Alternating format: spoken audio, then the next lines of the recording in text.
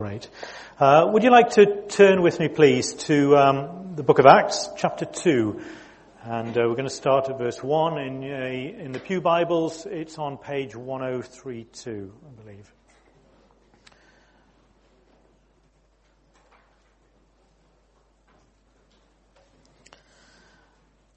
Acts chapter 2, starting at verse 1. When the day of Pentecost came, they were all together in one place. Suddenly a sound like the blowing of a violent wind came from heaven and filled the whole house where they were sitting. They saw what seemed to be tongues of fire that separated and came to rest on each of them. And all of them were filled with the Holy Spirit and began to speak in other tongues as the Spirit enabled them. Now there were staying in Jerusalem God-fearing Jews from every nation under heaven. When they heard this sound, a crowd came together in bewilderment, because each one heard them speaking in his own language. Utterly amazed, they asked, "Are not all these men who are speaking Galileans? Then how is it that each of us hears them in his own native language? Parthians, Medes, Elamites, residents of Mesopotamia, Judea and Cappadocia, Pontus and Asia, Phrygia and Pamphylia, Egypt and the parts of Libya near Cyrene, visitors from Rome, both Jews and converts to Judaism, Cretans and Arabs. We hear them declaring the wonders of God in our own tongues." Amazed and perplexed, they asked one another, "What does this mean?" Some, however, made fun of them and said, "They've had too much wine." Then Peter stood up with the 11, raised his voice and addressed the crowd. "Fellow Jews and all of you who live in Jerusalem, let me explain this to you. Listen carefully to what I say. These men are not drunk, as you suppose. It's only 9 a.m. No, this is what was spoken by the prophet Joel. In the last days, God says, I will pour out my Spirit on all people. Your sons and daughters will prophesy. Your young men will see visions. Your old men will dream dreams. Even on my servants, both men and women, I will pour out my Spirit in those days, and they will prophesy. I will show wonders in the heavens above and signs on the earth below, blood and fire and billows of smoke. The sun will be turned to darkness and the moon to blood before the coming of the great and glorious day of the Lord. And everyone who calls on the name of the Lord will be saved. Men of Israel, listen to this. Jesus of Nazareth was a man accredited by God to you by miracles, wonders and signs, which God did among you through him, as you yourselves know. This man was handed over to you by God's set purpose and foreknowledge, and you, with the help of wicked men, put him to death by nailing him to the cross. But God raised him from the dead, freeing him from the agony of death, because it was impossible for death to keep its hold on him. And then I'm going to jump ahead to verse 40, and it's not on the screen. But with many other words, he warned them, and he pleaded with them, "Save yourselves from this corrupt generation." Those who accepted his message were baptized, and about 3,000 were added to their number that day. Let's pray. Heavenly Father, I thank you for this wonderful account of how you poured out your Spirit at Pentecost. Lord, would you help us unpack these words? Would you help us understand their relevance for us today? Lord, would you help us see something of your plans and purposes as we study these words together. In Jesus' name, amen.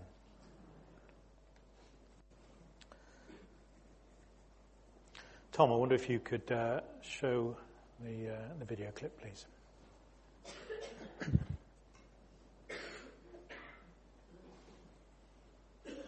Das hier ist das wichtigste Lebensgefühl, das Überlebens. Ja.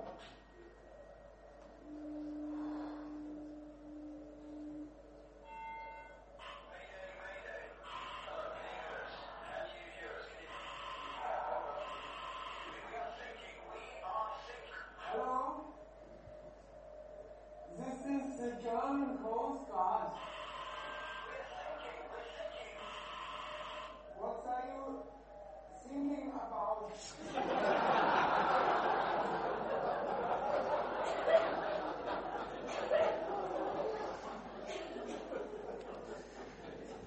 If we could have the slides, please. Sometimes things get lost in translation, don't they? And we're going to be looking at a passage today where God brought, through the outpouring of His Holy Spirit, meaning and understanding to people who otherwise could not understand. We're going to look at the mighty outpouring of God's Holy Spirit. Now, I don't know whether it was kind of prophetic or not, but we lost the fire marshal's badges this morning. So clearly God did not intend there to be fire marshals on duty. We have found them. So let's hope and pray that as God outpours the fire of His Holy Spirit, we don't need to quench that. We don't need to put that out. So, if we could have the slides, please. Anyway, whilst they're doing that, let's have a kind of quick summary of the story so far. If you recall, a few weeks back we looked at Acts chapter 1, and we saw that Jesus had granted His disciples all authority. He did that in teaching them about His kingdom. And He said that I'm giving you authority to go out and preach the kingdom to the whole world. But He told them, if you recall, and this is our motto text for the year, to wait. Because although He'd granted His authority, He said they had to wait for the gift of the Holy Spirit. Because the Holy Spirit would give them the power to be able to exercise that authority in bringing about His kingdom.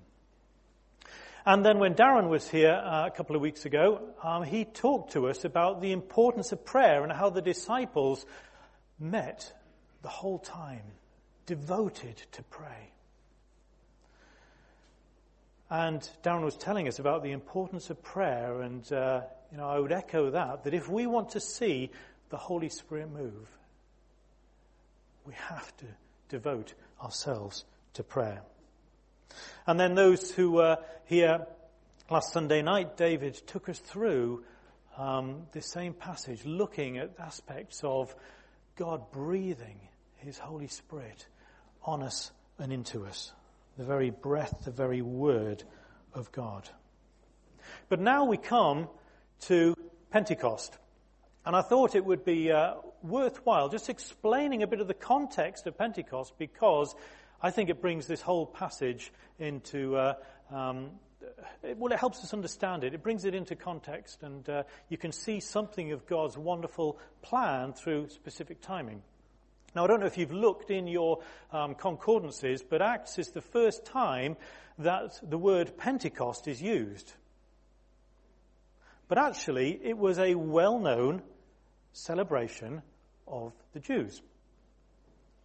And there are a series of Jewish festivals that some of them happen in springtime and some happen in kind of summer and autumn, but we're going to specifically look at the timing of the springtime festivals. They start with the Passover. Remember the Passover that the Israelites celebrated just before they left Egypt. The day after that is the Feast of Unleavened Bread. And that goes on typically for 6 or 7 days. Then, depending on how the Sabbath falls in that week of the celebration of unleavened bread, we have the celebration of the first fruits, which comes the day after the Sabbath in unleavened bread. So typically between Passover and first fruits, it's about a week. And then 7 weeks after, or 50 days, if you kind of go on to the day after that, they have the Feast of Weeks, or Pentecost. The name Pentecost comes from the word 50, Penti, meaning 50. So here we have this period of celebration of the Jewish festivals. And the Jews would have been well familiar with these and would have practiced them, not just back in the time of the exit from and the Exodus from Egypt, but right up until this time. So why am I explaining this? The importance for me is that when you start to look at overlaying how Jesus fulfilled this, we start to see that God had a perfect pattern for his outworking of his plan. Jesus' death was akin to the Passover. He was the Passover lamb sacrificed for us. The Feast of Unleavened Bread was akin to his burial. And the first fruits was his resurrection. Those were all fulfilled during Jesus' first coming. And then we see in the church age, 50 days, Pentecost, after the resurrection, we see the Holy Spirit. And what was the Holy Spirit aligned to? The Feast of Weeks, or the first harvest that the Jews celebrated in the springtime. And the coming of the Holy Spirit signifies God's harvesting. And what happened at Pentecost? 3,000 people believed. So I just wanted to go through that because I think it's so significant in terms of God's planning. And I want you to kind of recall that and remember that as we look further on in the passage, because actually the festival timetable goes on and it becomes very relevant for our church age. So, the Spirit comes at Passover.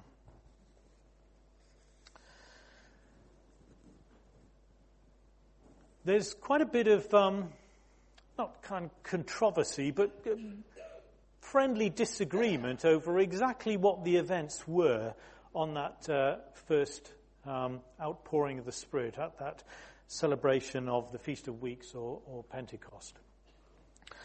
And you know what? I don't think it matters that much what the real details were. The real importance is kind of what the outcome was. But I just want to share a few thoughts. That some people are in the camp that the Holy Spirit came to the disciples as they were all gathered in an upper room praying together, and the Holy Spirit came on them. Others would hold on to the fact that actually the disciples were in the temple courts at the time of the outpouring of the Holy Spirit, and it was a very much more public event. Personally, I hold with the latter one, and the reason that I hold with that is because if you look at the timings, the Spirit came at 9 o'clock in the morning.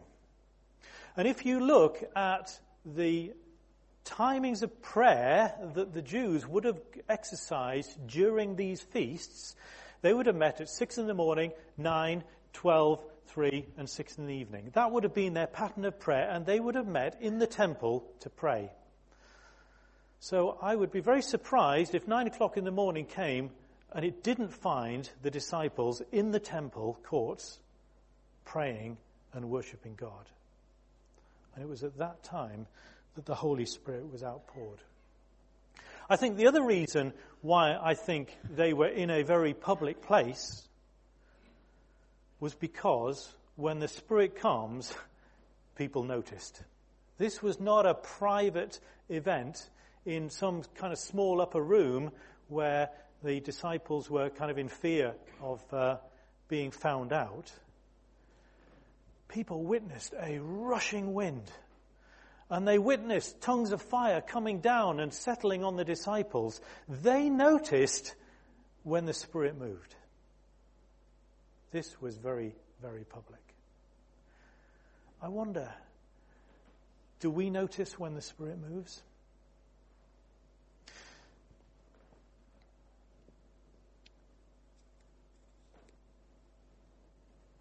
Another reason why I think that the Spirit came upon the disciples and actually came on the 12 disciples, not the bigger kind of 120 group, was if you look at verse 7, when the people have noticed and they're querying what's going on, they say, "Are not these men Galileans?" referring directly to the 12 disciples. Remember, Matthias had been appointed as a disciple to replace Judas.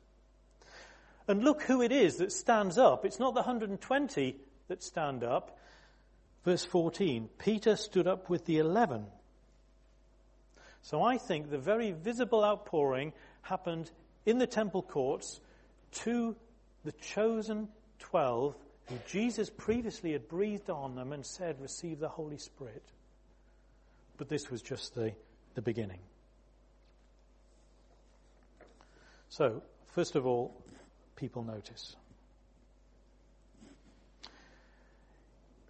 You know, the Spirit comes in many different forms. On this particular occasion, he chose the form of a rushing wind and tongues of fire. But he doesn't always come in that form. Sometimes he chooses a pillar of cloud. When Jesus was baptized, he chose the form of a dove. Sometimes the Spirit comes in the form of an earthquake. Sometimes he comes as a gentle voice. Do you know, and I think we can get so hung up on the kind of manifestation of the Spirit, we kind of forget what the Spirit is actually about. But for sure, what happened on this day, it caught people's attention. And there were two distinct reactions to what happened, to the manifestations of the Holy Spirit coming. Some people mocked. They experienced the power. They saw these fantastic things coming and they said, "These guys are drunk." Do you know, today, Christians are going to be increasingly mocked, I think, for standing firm in their beliefs. You know, sometimes people kind of mock in a kind of patronizing way. Surely you can't believe that. You know, we live in an age of kind of enlightenment. We know, we understand much better now, don't we? Some people mock in quite an arrogant and an angry way, saying, "How dare you believe that?" When the Spirit really moves, people will mock what we believe, what we stand for. And we have to, as the disciples did, stand firm. 1 Corinthians chapter 2 says, "The man without the Spirit does not accept the things that comes from the Spirit of God, for they're foolishness to him, and he cannot understand them, because they're spiritually discerned." These people who thought that the disciples were drunk did not have spiritual enlightenment. And they dismissed it as people being drunk. So we have to be really careful when we look at how the Spirit works to discern whether or not things are of God or not of God. The third thing that happened is that people began to understand. Now, this whole thing about speaking in tongues and understanding foreign languages and being able to speak in foreign languages is again a great source of contention in Christian circles. Some would go as far as to say that you can't really be Spirit-filled unless you speak in tongues. You can't really be Spirit-filled unless you're exercising prophecy or exercising gifts of healing. I would say no, no, no, no. What did Jesus repeatedly say to his disciples? He said, "By their fruit you shall know them, not by their gifts." Right? Same Spirit, fruit of the Spirit, gifts of the Spirit. Jesus says, by their fruit you shall know them. Let me just give you a couple of passages. Matthew 7:15. Watch out for false prophets. They come to you in sheep's clothing, but inwardly they're ferocious wolves. By their fruit you will recognize them. Then further on, in verse 19, every tree that does not bear good fruit is cut down and thrown into the fire. Thus by their fruit you will recognize them. Not everyone who says to me, Lord, Lord, will enter the kingdom of heaven, but only he who does the will of my Father who is in heaven. And get this, many will say to me on that day, Lord, did we not prophesy in your name, and in your name drive out demons and perform many miracles? Then I will tell them plainly, I never knew you. Away from me, you evildoers. Wow. And maybe you kind of remember when we were looking at Exodus. What was it that Pharaoh's magicians were able to do? They were able to exercise gifts. They were able to replicate a lot of what Moses and Aaron did. But it wasn't a gift from God. So we have to be so careful in interpreting how the Spirit is moving in our church and how things that are not of the Spirit are also moving and would come to deceive us. We have to have a real spirit of discernment. But I'll go back. Jesus said, by their fruit you shall know them. So don't be fooled into thinking that just because God has not chosen to impart the gift of tongues or the gift of prophecy, that you're some kind of second-class citizen, some kind of second-class Christian. God calls us to bear fruit, to have the love, the joy, the peace, the patience, the kindness, the goodness, the faithfulness, the gentleness, the self-control that are the true mark of the Holy Spirit. Then God may choose to give gifts, but seek first that fruit. And there have been many kind of supposed outpourings of the Holy Spirit. There have been many occasions where it's been hailed that the Spirit is finally moving and a revival is here. And do you know what? In some cases, absolutely, that has been the case. But there's equally been many cases where actually it's been more destructive. Lives have been hurt by false prophecies, by false promises. Let's not look just for the gifts. Let's look for the fruit and test the gifts. But the outpouring of tongues on this particular event clearly was an outpouring of God's Holy Spirit, because through it people were saved. The fruit was that people came to believe.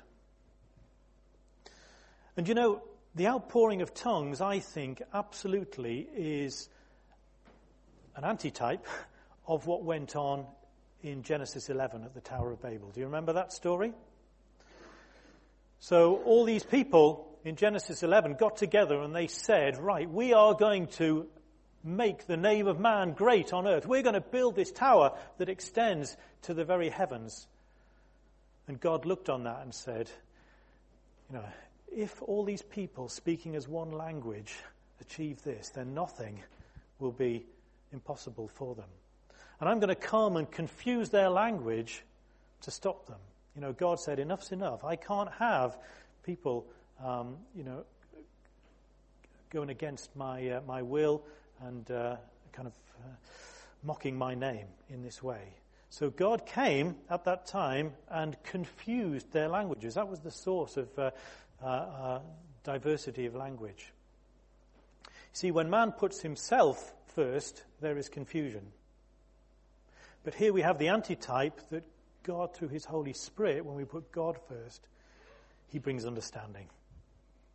Even though all these people from all these different races and languages, they understood different words, the Holy Spirit allowed them to understand.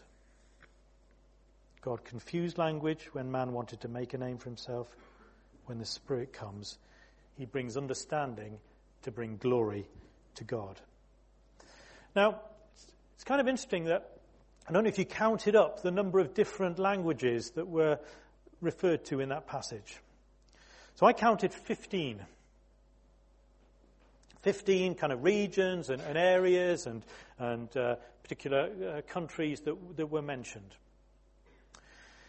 It was 12 disciples who stood up to speak. Clearly says that. So from 12 disciples speaking, there was an interpretation of 15 different languages. It's kind of interesting, isn't it? So I believe that the Holy Spirit, when he works in our lives, he has kind of a transmit and a receive mode. Because there were more languages and interpretations received than there were transmitted. And I see this happen time and time again. I don't know those of you who take a daily reading, Word for Today or something like that, Every Day with Jesus. The number of times I read that and I think, this was written for me. Exactly for me. It absolutely meets the position I'm in, the circumstances I'm facing today. How could this possibly be? And you know, there must be hundreds of other people, thousands of other people reading exactly the same words, and they will probably think exactly the same.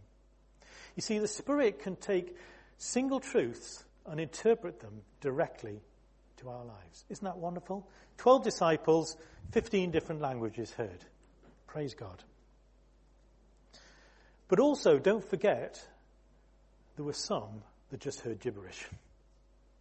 And they said, these guys are drunk. So just in the same way that God's word, messages from God can be interpreted for us by the Holy Spirit, those that are not able to discern through the Spirit will just see gibberish. People through the centuries have read the Word of God and it's meant nothing to them. Very famous people. So we need to seek God's empowering that we might understand His Word. So we come on to the reference to the prophecy from Joel, where it's talking about the last days. In the last days, God says, I will pour out my Spirit on all men. Now this term, the last days, it's I think it's widely abused actually. A lot of people say, we're in the last days now. Well, yeah, we are. We've been in the last days for the last 2,000 years. It doesn't actually mean anything in particular. It's not like, well, next week, that's it, it's all gone. It may be. But we need to understand the last days in a very different context than, this is it. You see, the last days, if you think back to that time chart, were marked by an outpouring of the Holy Spirit and the launching, the birth, if you like, of the church age. And it's God saying that in His eternal time plan that we're in the last chapter. There's not going to be another law given, as it was in the Old Testament. There's not going to be another Exodus and a finding of the promised land.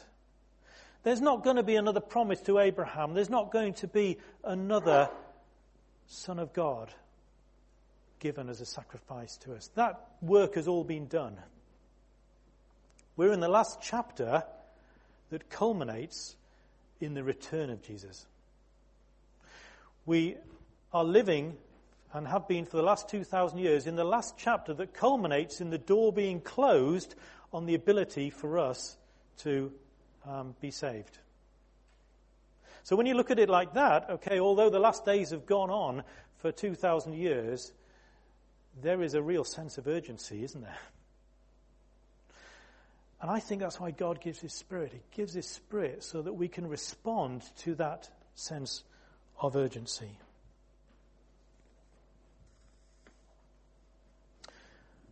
And what's the sign? The sign is dreams and visions. What do you think when you hear that phrase? God will give dreams and visions. He's going to give young people visions. He's going to give older people dreams. I don't know where the barrier between young and old is. Are you a visioner or a dreamer? But sons and daughters will prophesy. What do you think when you hear dreams and visions? See, if we look at the rest of the book of Acts, and you see the dreams and the visions that are given, look at Acts 9, Ananias. He has a vision to go and commission Paul for great missionary work. Peter in Acts 10 has a vision to carry the gospel and the Spirit to the Gentiles. And then in Acts chapter 16, Paul has a vision. It was Peter had the vision in Acts 10, and Paul in Acts 15 has a vision of Europeans saying, "Come on over to Macedonia and help us." All those dreams and visions were relating to how can we spread the good news.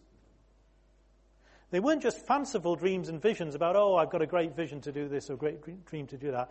They were God-given, Spirit-inspired dreams and visions as to how to bring about God's kingdom. So what are your dreams and visions? As a church, what are our dreams and visions?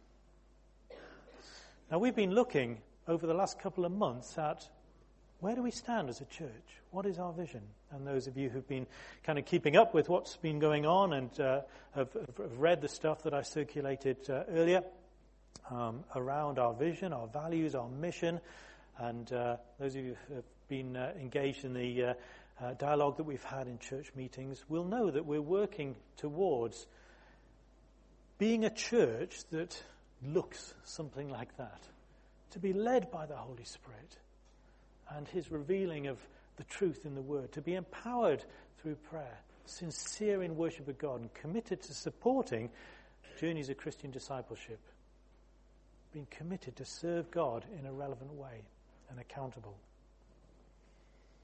That's the kind of church I think we should be. But so what?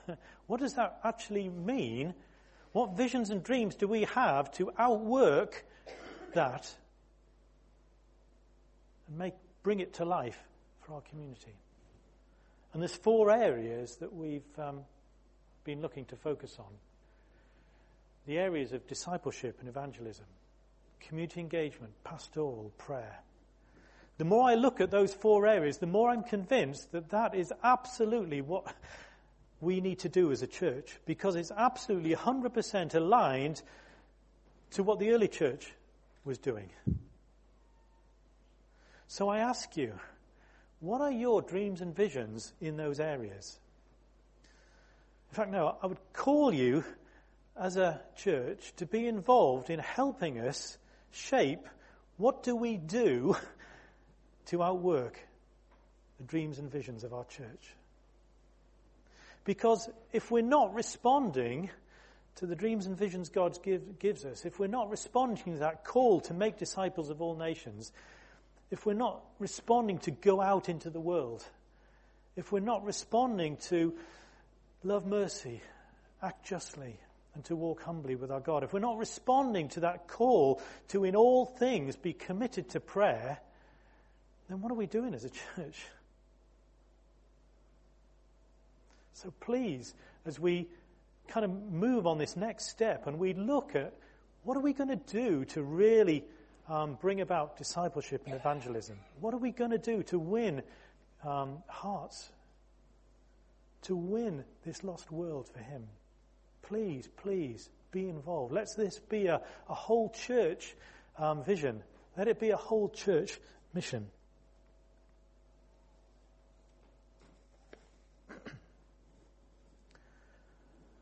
I want to briefly touch on the whole thing of evangelism. And I don't know if you noticed Peter's sermon. It wasn't the most seeker-friendly sermon. He didn't tell any jokes. He didn't have any helpful illustrations. Basically, what he said was he stood up and said, "You killed Jesus."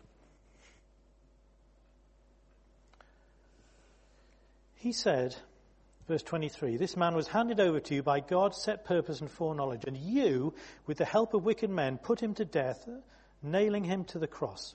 And just in case they hadn't got it, in verse 36, we hear also he says, therefore let all Israel be assured of this, God has made this, Jesus, whom you crucified, both Lord and Christ. He didn't pull any punches. His message was, you killed Jesus.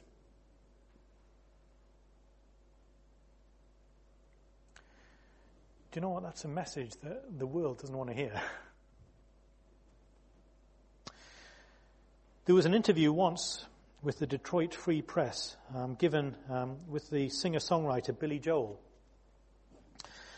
And in response to a question about why he was an atheist, Billy Joel responded, there's a guy nailed to a cross and dripping blood, and everyone's blaming themselves for that man's torment. But I said to myself, forget it. I had no hand in that evil. I have no original sin. There's no blood of any sacred martyr on my hands. I pass on all of this. What a terrible thing. But you know, the world that we live in today is living kind of by that mantra. That actually everything is okay so long as you believe in it. Your own truth is okay. And you don't have to feel guilty, because actually God doesn't even exist. Peter is standing up boldly and saying exactly the words that these people needed to hear. You killed Jesus. But you know what? God had a plan. Because the crucifying of Jesus was not the end. God raised him. Whilst he was buried during the Feast of Unleavened Bread, he was resurrected at the Feast of the First Fruits. And his Holy Spirit was poured out at the Feast of Weeks, Pentecost, the harvest. It was all part of God's plan. And what happened? Despite the fact that this was not a seeker-friendly service and sermon, 3,000 people were convicted and came to believe. Now, when did we last hear that number, 3,000? When did we last hear about 50 days after the Passover? Let me cast your minds back to Exodus. Where were the Israelites during the Feast of Weeks, 50 days after Passover? They were on Mount Sinai. What were they doing? They were receiving the law, the Ten Commandments. And what happened when Moses came down from Mount Sinai? He found that they'd built an idol. And what did he command? He commanded that the Levites should get together and go through the camp, killing people. Think back to Exodus 22, verse 28. The Levites did as Moses commanded, and that day about 3,000 people died. I don't think it's a coincidence that when the law was given, 3,000 people died. Because the law reveals our sinfulness. The law exposes what we've done wrong, and the law brings death. When the Spirit comes, he brings life, he brings truth, he brings understanding, and 3,000 people were saved. The message is a plain one. And I pray that as a church we'd allow the Holy Spirit to move and to speak, to envision us, to embolden us, just like the early disciples, to stand up in those temple courts and not afraid of being mocked, but speaking the truth, speaking honesty, because it's in truth and honesty that men are saved. Yes, we're in the last days. How long? I have no idea. It's all according to God's planning. And that's why God says, wait. Be prepared to wait. It could be another 2,000 years. It could be 2 weeks. But we are in a lost world. We're in a world that's subject to the law. We have people in our village, we have neighbours, we have family members who, unless they hear the truth, are lost. I pray that through what we do in the outworking of our vision as a church, we can move those people from being amongst the metaphorical 3,000 subject to the law and death to being those that are able to enjoy life, eternal life, because of what Jesus has done. Amen. Let's pray.